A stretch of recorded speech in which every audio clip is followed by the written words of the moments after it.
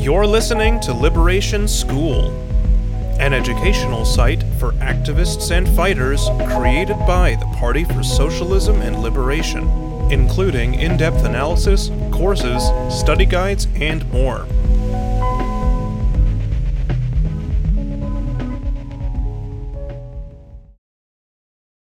What Does It Take to Make a Socialist Revolution? By Nino Brown. Introduction. Since the fall of the Soviet Union, the U.S. and other imperialist countries have repeatedly declared that history is over, meaning that humanity cannot transcend the capitalist system, which is elevated as the pinnacle of human development. As Margaret Thatcher claimed, quote, "There is no alternative," unquote, to capitalism, and the best we can hope for is a kinder, gentler, and more humane form of it.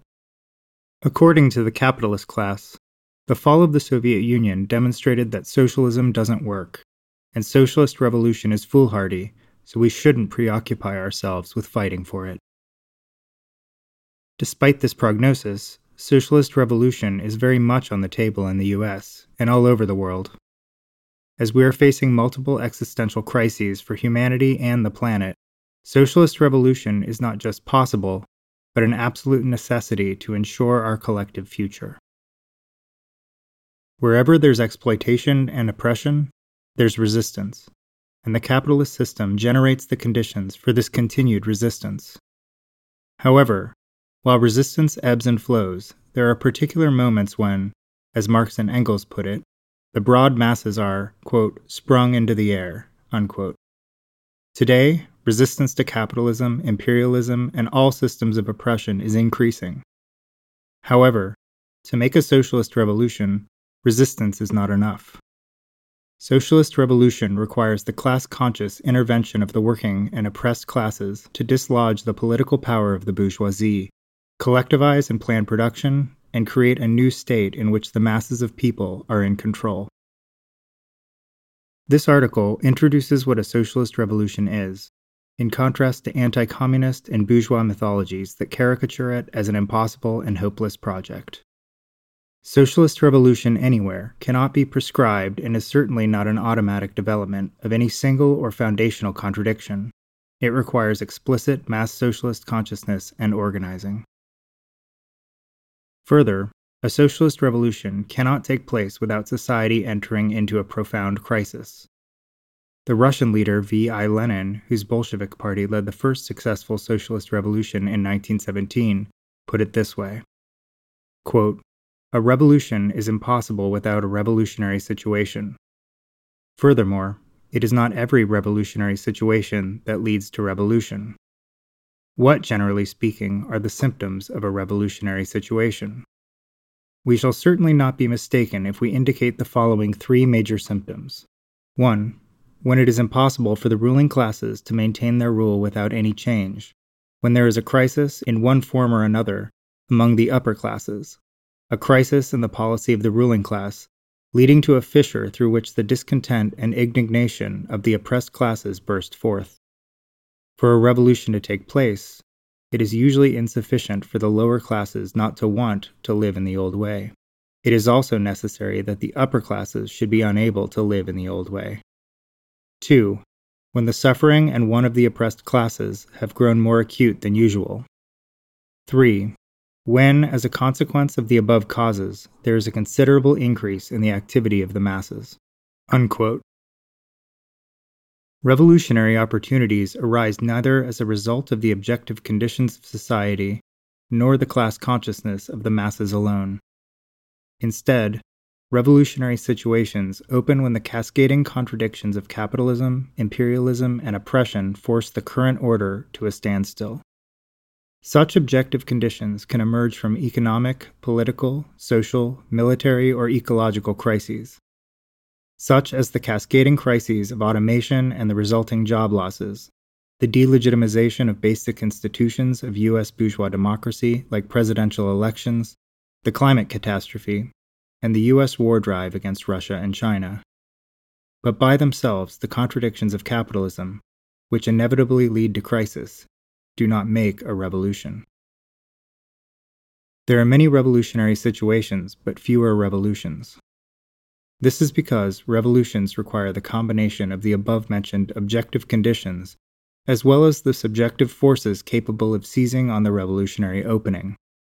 The Party for Socialism and Liberation is dedicated to building a party that can seize these revolutionary openings when they appear in the United States. When society enters into a revolutionary crisis, it presents the opportunity for socialist revolution, but, as Lenin points out, there have been many revolutionary crises that did not become successful socialist revolutions. What was missing in virtually all of these cases was, quote, the ability of the revolutionary class to take revolutionary mass action strong enough to break or dislocate the old government, which never, not even in a period of crisis, falls if it is not toppled over. This, for example, is what happened in Egypt in the wake of the popular uprising that overthrew the US-backed dictator Hosni Mubarak in early 2011. The revolution was led by working and poor people, especially young people, who created new organizational forms during the course of the uprising. Because of the systematic repression of the left, however, there was no working-class party capable of transforming the revolutionary opportunity into a revolution. In the absence of such a party, the most well-organized forces assumed leadership. Political and social revolutions. When Vermont Senator Bernie Sanders first declared his run for presidency in 2014 and 15, he announced that his campaign would spark a, quote, political revolution to transform our country economically, politically, socially, and environmentally, unquote. His campaign resonated with a broad progressive base of the working class and some elements of the middle class. Sanders was calling for major changes in society, many of which would have benefited the working masses. But was this really calling for a revolution? From a Marxist point of view, what Sanders proposed was actually a series of major reforms. Reform movements are often large and powerful, pulling vast numbers of people into struggle against the ruling class for basic democratic rights. The movements for healthcare, affirmative action, better wages, union representation, expanded marriage rights, and abortion rights are examples of powerful reform movements that have won important victories. All of these movements led to progressive changes to the political and legal superstructure of society. While progressive reform movements can change how society is run and operated, they do not fundamentally alter the economic system as a whole and are always resisted by the ruling class. In order for us to realize such popular and necessary democratic and progressive reforms, we need an entirely new social system. A socialist system, in which the working class has political, social, and economic power. To do this, a social revolution must dislodge the bourgeois ruling class from power. Marxists use the term social revolution in a very precise way. Whereas political revolutions change the form of social rule and can bring important gains for the oppressed, they leave the fabric of the capitalist mode of production intact. Private ownership of the means of production, and capitalist control over the state apparatus. Political revolutions are significant shifts in political leadership, such as those that took place during the Reconstruction era and the civil rights and black liberation movements of the 1950s through the 70s. Each brought about substantial changes in the political and social order, but stopped short of changing the underlying structure of the economy. Distinguishing between political and social revolutions doesn't mean that we view them as separate and unrelated. In fact, historically, socialist revolutions have combined struggles for political and social transformation. Think, for example, of how central the struggle for a legally regulated working day was to the Bolsheviks' line of march towards socialist revolution. A socialist revolution in the US would end the private ownership of the means of production. Factories and mines, transportation systems and communication networks, banks and agriculture, etc., by a tiny clique of capitalists. Such a change in the mode of production would also have far-reaching consequences for the social hierarchies of exploitation, altering and providing the material basis for eliminating the social subjugation of all oppressed groups. A socialist revolution, a radical rupture with the capitalist system, would mean many things, but principally it would mean that working class and oppressed peoples would, among other tasks, 1.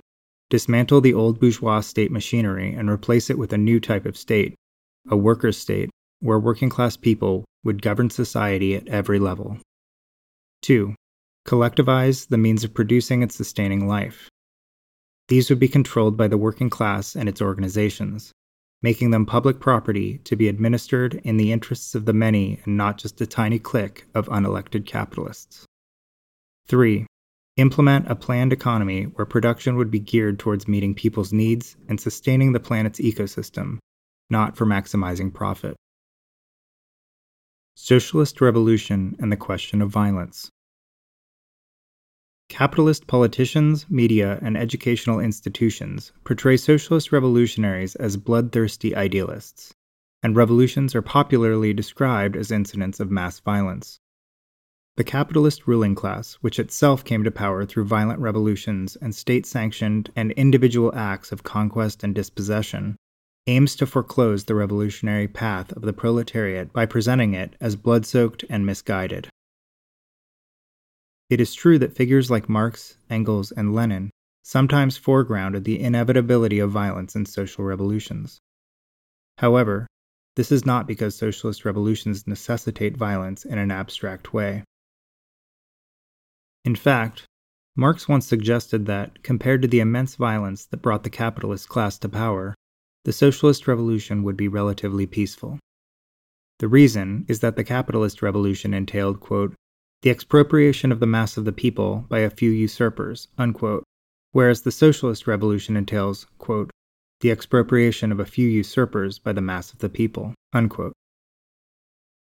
If violence is often a feature of social revolutions, it is not due to the preference of the workers. On the contrary, it is because the capitalist ruling class will resort, and in fact already does resort, to the most extreme forms of violence as a means of protecting its property interests. Lessons from history.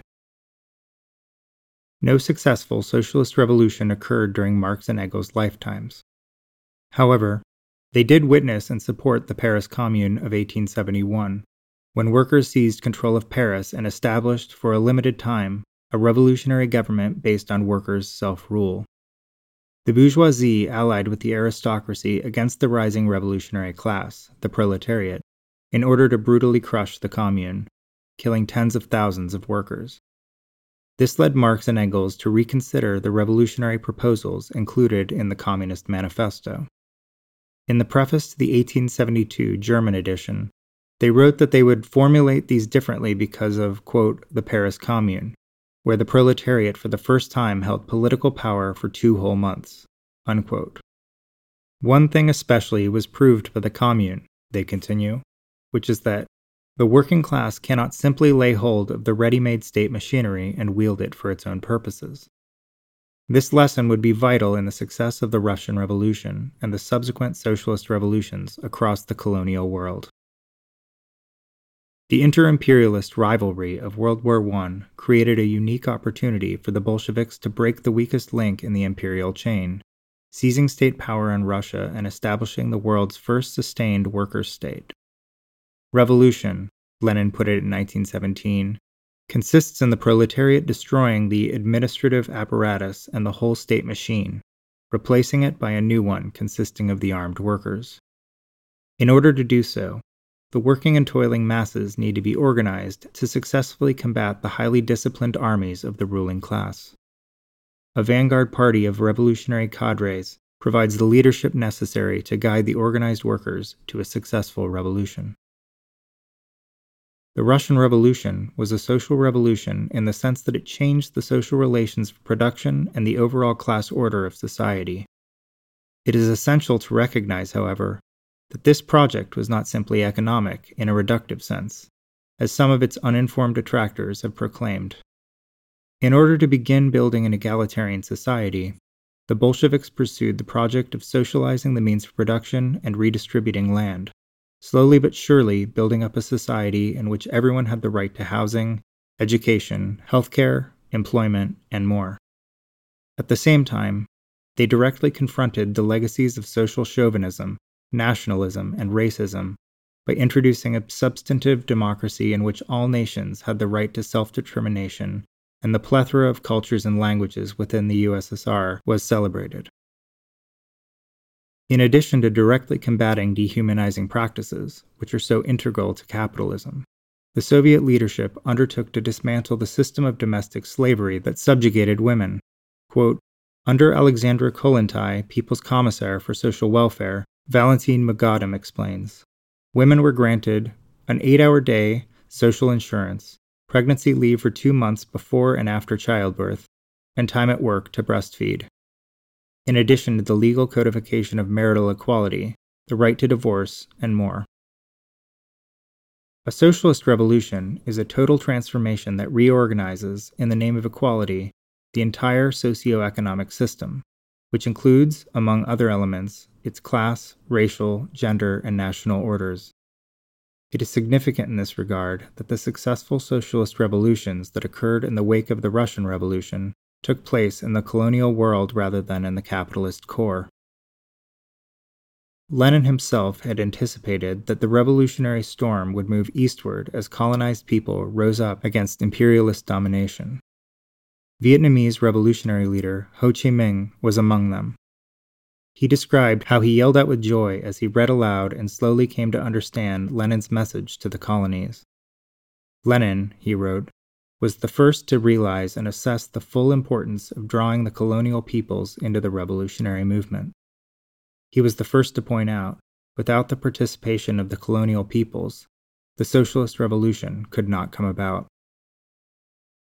Making a socialist revolution in the U.S. We should take inspiration from the history of the struggles for socialist revolution, knowing that our party is situated squarely within this lineage. The tradition that we are part of is the one that has practically demonstrated its ability to make real, substantive gains for the working class, and notably for the most oppressed and exploited members of the international proletariat.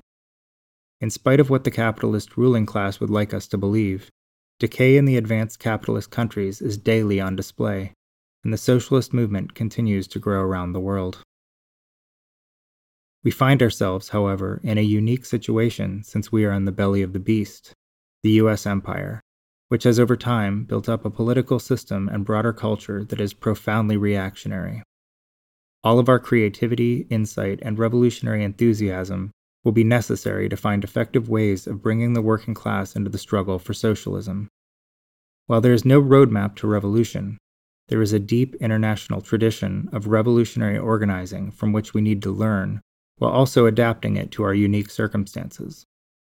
In doing so, we can take hope and inspiration from the fact that, as we each do our own part, we are contributing to a collective struggle for the future of humanity and planet Earth.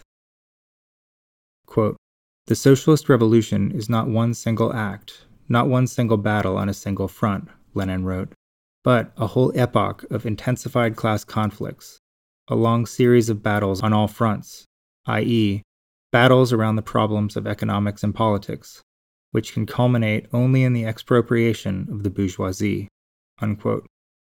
As we contribute to these battles, developing new tactics to edge out our opponents, let us never lose sight of the global class war that will decide the future of us all. For this is what is ultimately at stake in the question of revolution. Shall we continue to live under an exploitative and oppressive system that is destroying humanity and the biosphere, or should we reorganize society to satisfy the needs and aspirations of the overwhelming majority? Building mass socialist consciousness. There is no formula, blueprint, or silver bullet to get us to socialism. We know that the class struggle is a school for the working class in organizing itself to do battle with the bourgeoisie and win social gains here or there, but the class struggle in and of itself does not automatically lead to socialism. We can study and learn from socialist revolutions in history, but the conditions under which those revolutions were won are fundamentally different from the conditions that face us today in the U.S. No serious Marxist would argue that the socialist revolution develops the same way in every country. Lenin reminds us that, quote, in different countries the revolution develops differently. It always proceeds over a long time with difficulty.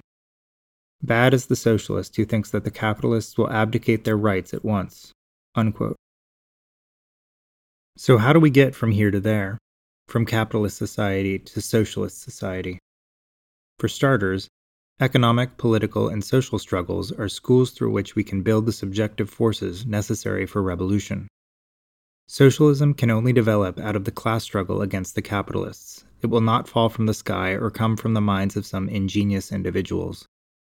But, as we stated before, just recognition of and even appreciation for the class struggle does not end up with socialism or even socialist consciousness. The ruling class owns and operates an immense state apparatus and has access to tremendous resources to crush the resistance of the working class and hold back revolutionary consciousness. In order to overcome this, the working class and oppressed need their own political instruments to fight the bourgeoisie. This means mass organization of our class, in various forms, from labor unions, tenant associations to broad-based coalitions and single-issue organizations. Ultimately, the key instrument in socialist revolutions is a revolutionary Marxist party that's able to unite the different mass organizations together under a coherent political program and strategic outlook. The historical task of the working class is not just to emancipate itself, but all of humanity, from the shackles of capitalist exploitation and oppression. However, the path to victory inevitably goes through setbacks, defeats, and retreats, materially and ideologically. Conceiving of revolution today requires acknowledging this reality, but also proposing an organizational form that can readily assist the class and guide the struggles towards victory, the capture of state power by the working class. It is here where Leninism provides a battle-tested theory and practice to help revolutionaries battle with the capitalist class, and build the revolutionary power and unity vital for defeating the capitalists and building socialism. For revolutionaries in the Leninist tradition, history is demonstrated with numerous examples that it is not the task of the Revolutionary Party to make the revolution with independent action divorced from the masses. In order to overcome the political and ideological indoctrination by the capitalist class, which has only strengthened over time with the rise of mass media and communications, it is necessary for revolutionaries today to embed themselves within workers' struggles so as to help workers connect the concrete and specific contradictions of capitalism, police brutality, housing struggles, workplace fights, to its general functioning and motion. As capitalism continues generating compounding crises affecting both the ruling class and the ruled, as spontaneous rebellions and revolts emerge, it is vitally necessary to continue building class consciousness of workers' struggles. The organizational independence of the working class through its own political party is indispensable. For, after all, a revolutionary crisis, while invoking chaos and confusion among the working class and oppressed classes, does not automatically lead to socialism. Reactionary elements, for example, may seize the time during a crisis. The January 6, 2001 assault on the U.S. Capitol to overturn the election results, the first phase of a coup attempt, are an indication of this possibility. To make a socialist revolution requires more than spontaneous rebellions, more than idly waiting for the objective conditions to ripen. It requires working class mass organization, discipline, unity of the oppressed, and a political party that can provide theoretical, strategic, and tactical clarity throughout the course of our various struggles. Socialism does not arrive ready-made. It is a result of the class struggle for state power, and thus requires socialists, but most importantly of all, a revolutionary socialist party to guide, learn from, and organize the working class and its allies on the path to victory. The time to build the Revolutionary Party is now. There is no time to waste. The extreme problems and contradictions of U.S. society mean that a deep crisis is inevitable, though neither revolutionaries nor the ruling class can determine when a revolutionary situation will develop. As many historical experiences have shown, it is difficult but not impossible to create the party needed to turn a revolutionary opportunity into a revolutionary victory once the crisis is underway. For all those who hope for revolution and a new socialist society, building the party is the key task. Thanks for listening. You can read more at liberationnews.org. You can follow us on SoundCloud, Spotify, Spreaker, and other podcast platforms. And follow us on social media at PSL Web.